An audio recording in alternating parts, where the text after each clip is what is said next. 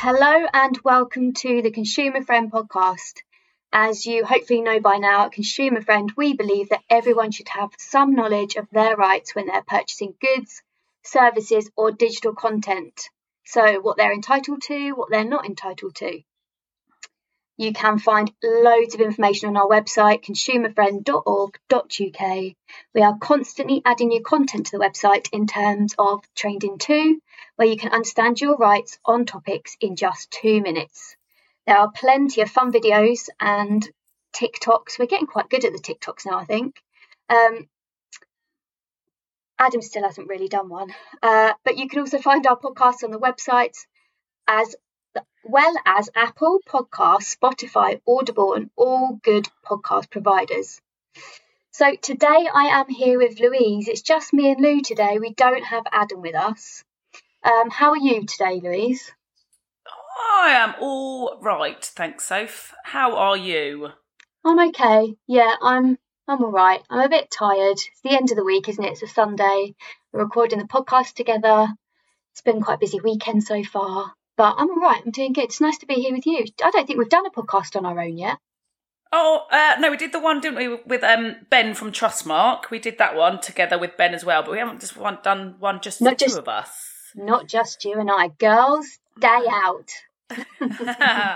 As well, Adam would be here, but he was supposed to be running the Richmond Marathon today, wasn't he? But then it got cancelled because of the beautiful Queen passing away. So he's still gone, but he hasn't been able to do his marathon, which is a real shame for him. Yeah, really sad. We're really gutted for him because he'd put in so many weeks of training, unlike us. Who got the London Marathon in 21 days, Sophie. 21 days. This time in 3 weeks, we will be pounding the streets of London. We'll be finished, I hope, by now. In the pub. I hope I've got a pint in my hand by now. Actually, that's what I want to be happening by this time in 3 weeks' time. Yeah, if not at the end, at least midway round the course. Oh, yeah, absolutely. Absolutely. Right. So today's podcast is all about consumer vulnerability. Big topic, lots of things to discuss. Very relevant right now in the situation that we're in the world with cost of living crisis and even with the Queen dying. I think lots of people are feeling really sad and vulnerable right now. So it's going to have an impact to the Queen dying. There was a lot of stuff and lots of emails about people needing additional support because of it, because it's all people have ever known as well. Mm-hmm, absolutely. Big change for society and for our country. So, yeah, I've had conversations with people about that this week where they've said that, you know, they feel like quite down and sad. And so, yeah, and I'm sure there will be lots of criminals that want to play on that and are opportunistic with that as well. So everyone should watch out. So, okay, consumer vulnerability. Talk to me, Louise. What is it? What does it mean? What is it about? Well, we're so old school consumer vulnerability. So historically, and especially in the work that we do in our day jobs around scams as well, old people have always been seen as vulnerable. And people make assumptions about consumer vulnerability. So, for example, if you've got a disability or you're over 80, you were always sort of labelled that those people are definitely vulnerable. It's changed over the last, well, I'd probably say 5 to 10 years. It's changing, and it's changing even more now around the fact that sort of the way that we talk about is the two broad types of vulnerabilities, isn't there? So situational, so something that's happening around you can make you vulnerable, or marketplace. So something that you've got to buy or something you've got to do or access makes you vulnerable in that space. So like buying a new house, or a funeral plan, because these are like one-off purchases we don't do all the time, which can make you marketplace vulnerable. As you sort of said at the beginning, with the cost of living crisis, the political instability, the war, COVID, all of those things, there's lots more situations that can make people far more situationally vulnerable than before. And it's not static. So once you're like, if I'm vulnerable today because, say, for example, the Queen, or because I've got a big bill that I didn't know that was coming in my direction, and that makes me situationally vulnerable, or I've had a relationship breakdown, I might not be vulnerable tomorrow. So it's not static, it's fluid. We move in and out of periods of vulnerability. And I think it's really important we don't label people as vulnerable, because I always think that's like telling a toddler that they're tired or telling a drunk person they're drunk. You automatically go into defensive mode, which is because it's quite disempowering. It's really disempowering, and you're tarring everyone with the same brush. You're just saying you're a vulnerable person, and that is, like you say, completely disempowering, because we can all be vulnerable at any point in time. You can be today, but not tomorrow. And I also think we talk about vulnerability, it's always about something negative might have happened in your life, but you can be vulnerable through positive things happening, positive change. Not necessarily all the bad things. Getting married, hopefully you want to get married. I don't want to get married again, thanks very much. Once was enough. Yeah, maybe it'll never happen for me. I think I've seen too many people saying once is enough, never again. It's far harder to get unmarried than it is to get married, dude. Coming from one that knows. So yeah, it could come from positive things. So it's really important to be aware that we're not looking to talk about all the bad things that are going on in the world. It could be something's really good for you. Buying a house, exciting, massive milestone in people's lives, but also exceptionally stressful and can create that vulnerability, especially if you've never done it before. Like when I had to buy get a new car last year. I remember that. And I wanted a hybrid. That. Yeah. Oh, I was like breaking out into hot sweats at points in time, because I didn't know what I was doing. Like, I didn't understand the technology and the terms, and you're completely reliant on traders to tell you these things. And of course, it's in their best interest to make things look shiny and exciting and easy to understand. But I didn't know how many miles I was going to get out of a charge, or what I needed to do. Could I charge it at home? How much would it cost me? Is it going to make your money back from it? So it's complicated. But that's stuff. Marketplace as well, because you're trying to make decisions based on imperfect information and your first time to that marketplace. So actually, it's not so you're not going to learn about a hybrid car if you're not going to buy one. It's not something that we haven't got space in our brains to hold on to loads of information we don't need at the time. That was a marketplace vulnerability. When I got divorced, I was situationally vulnerable. And I don't think we recognise sometimes our own vulnerability when we are vulnerable. It's sort of after the event, when we reflect back, you go, oh, made some choice decisions there that I wouldn't make today. I find that also I refer to that as stress. I'm just stressed, but not vulnerable. So I use that a lot. Oh, you're all right, Soph. Are you doing okay? Are things okay? Yeah, I'm just stressed at the moment. Actually, no, the stress means that I'm in a period of vulnerability. Same for me when my long-term relationship came to an end. Flipping heck, I had to move back home, still here, with my mother, and slept in a bunk bed. I wanted to come and sleep in that bunk bed with you, to be honest. When I got rid of the bunk beds, I was quite sad because I felt really cocooned and safe in my bunk bed on your bottom bunk. Amazing. It's all those different situations that make us vulnerable. And again, it's similar to stuff. So when we used to do like a proper job as trading standards officers, when we worked before, safeguarding was something that we would do to people. We would safeguard people from rogue traders, or we would safeguard people from scams or whatever we were doing. And actually, it's the most disempowering thing to do, because you're labelling somebody as vulnerable and you're expecting them to self-identify that at the time, and then you're taking away all of their autonomy by doing something to them, where actually by sort of changing the definitions around consumer vulnerability being we can all be vulnerable, it's fluid, it's dynamic, we move in and out of periods of it.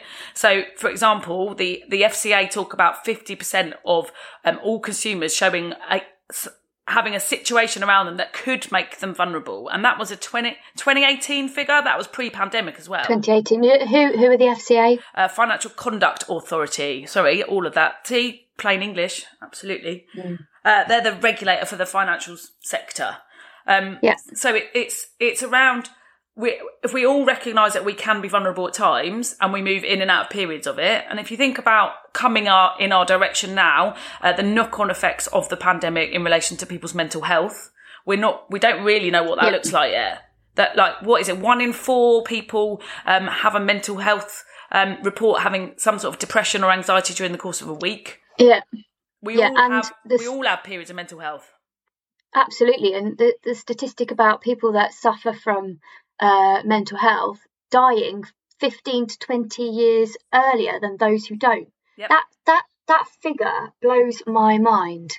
Well, it's also like we were talking about the other day, 8 million, so the 1.6 million people are on NHS waiting list for mental health support, but there's 8 million people that can't even get on a waiting list.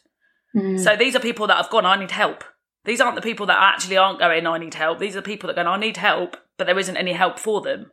So if you think so for example, if I was having a situation where my mental health wasn't particularly good, which there's been times where it hasn't been, and I've got to make a big decision, like I've got a remortgage, or like you did, buy a hybrid car, or have some work done on my house, I might not make the best decisions and get the best outcomes for me. I might not get the best deal that I get for myself because of that vulnerability. So there's a bit more emphasis on businesses and people supporting consumers to understand the different consumer vulnerability so that consumers get a better deal, especially with all the stuff like low confidence from consumers at the moment and the fact that everybody's getting a bit litigious, I think. Everybody's trying to sue everyone all of the time because everybody's so stressed out because of cost of living.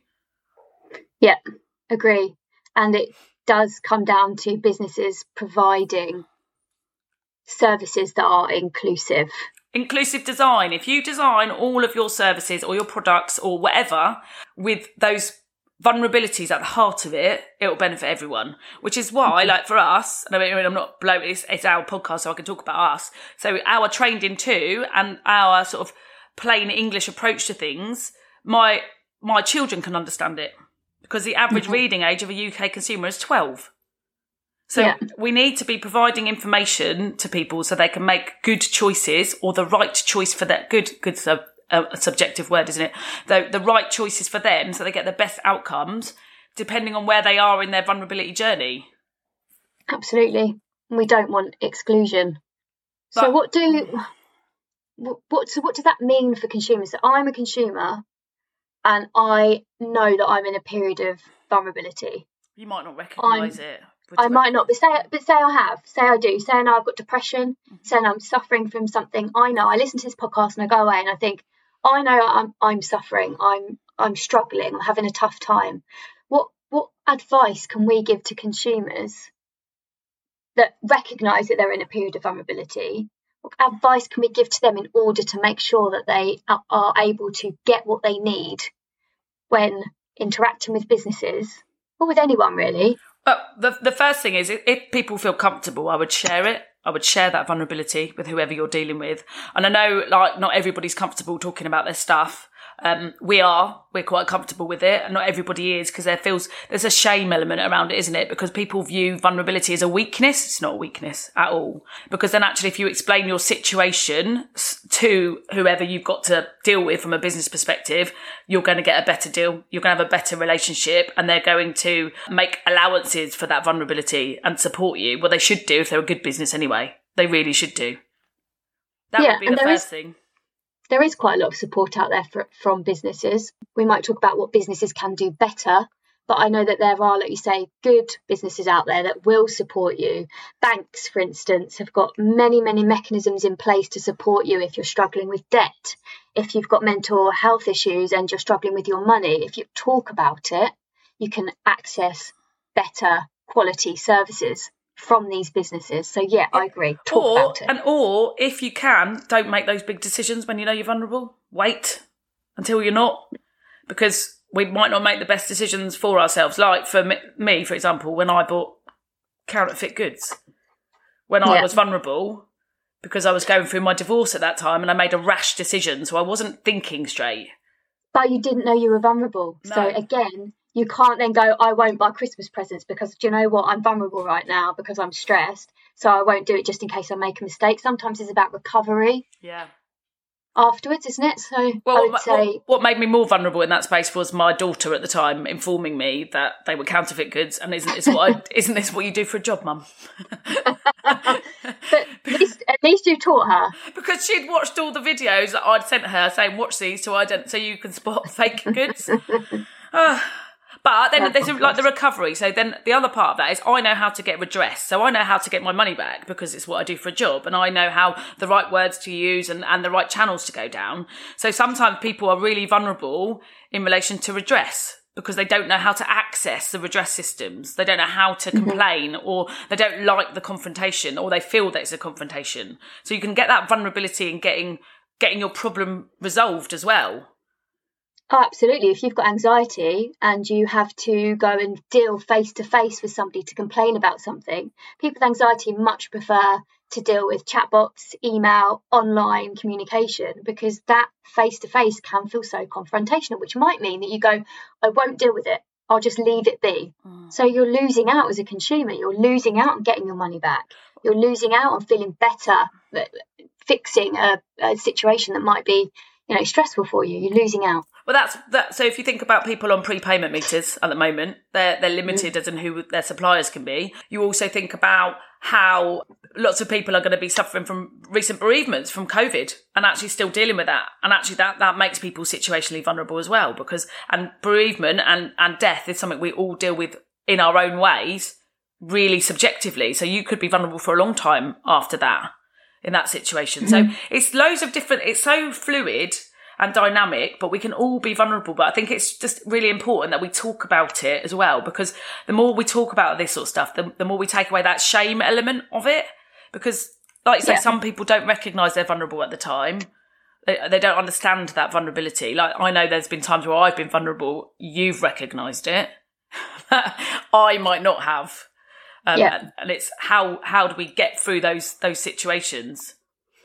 So our advice to consumers is, firstly, share. Yep. Top tip, share. If you can, if you feel able to, share, tell people, talk about what you're going through. Tell people what you need as a result of what you're going through. So if it means that you need a different style of communication, if you need time, etc., tell people, because that will hopefully be something that you'll get offered from a business and will support you. What else? Anything else? It's asking for things in a different, like as well. We sometimes get embarrassed when we don't understand something that somebody's told us. I always think of it like this, and you probably heard me say this before. So if because I'm so short, I can lip read quite well. That's spending too much time in pubs and nightclubs. But it's when somebody says something in your ear and you go, you what? Or pardon.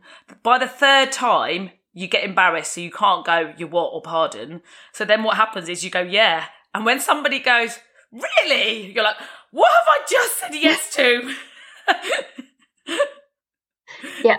It's like that, and we need to. So we shouldn't be embarrassed to say, look, actually, I don't understand that word, or I don't. Can you change the way that you're relaying that sentence to me, because I don't understand the information you're providing me. So that doesn't necessarily mean you go in, do you know what? I don't feel mentally very well today, or I've just my dad's just died, or I'm just getting divorced, so I might be vulnerable. That's just going, I'm not understanding what you're giving me. Can I have more time? Can you print it in a font 16 with more white space on the page?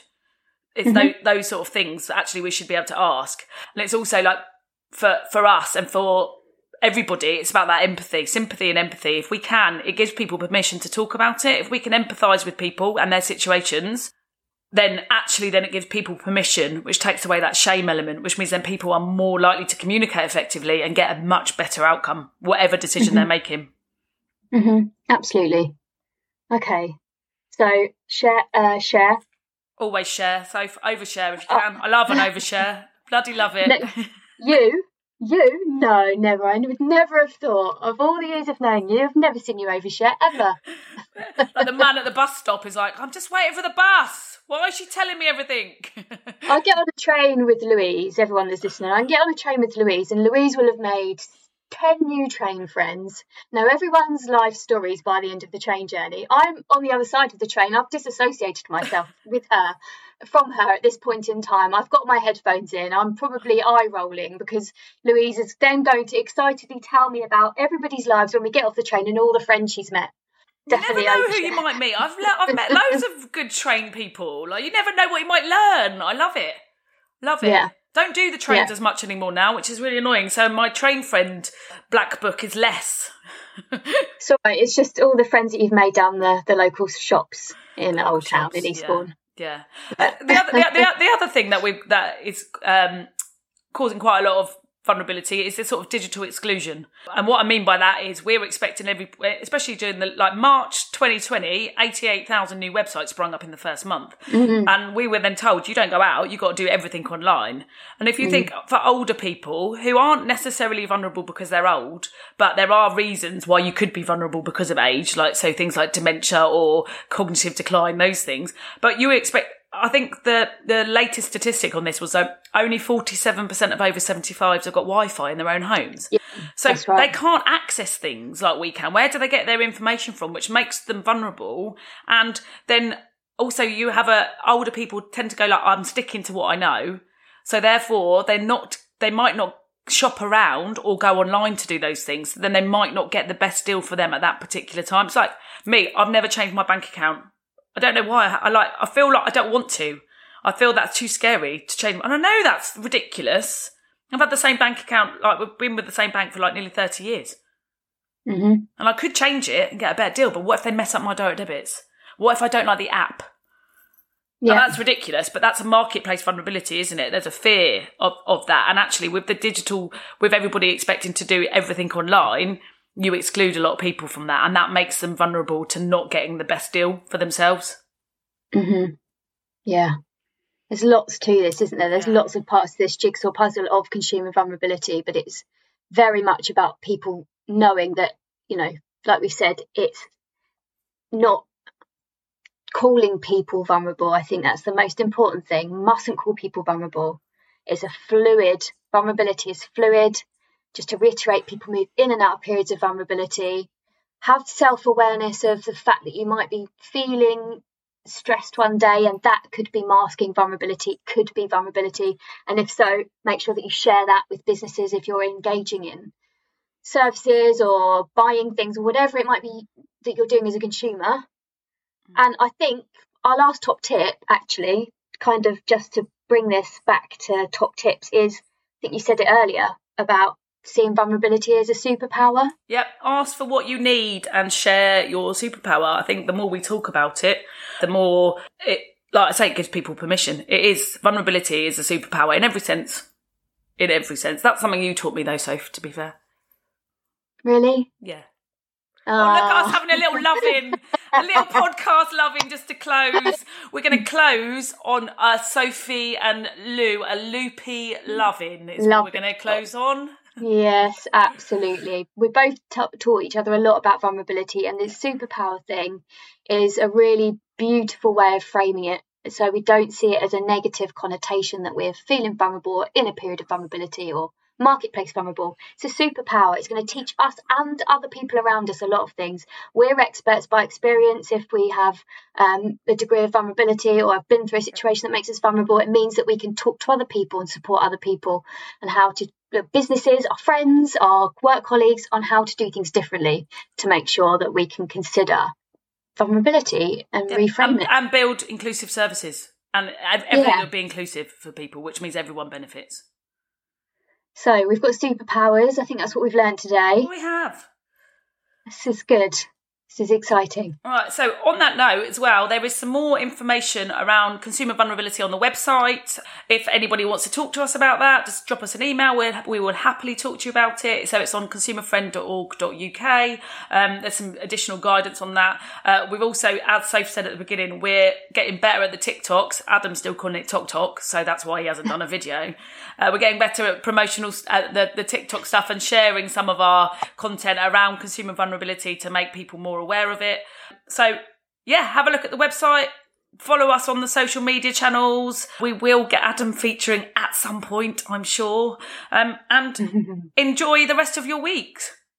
Yeah, enjoy the rest of your weeks, and we'll catch you for the next podcast. Thank you for listening, everyone. Thank you. Bye-bye. Bye.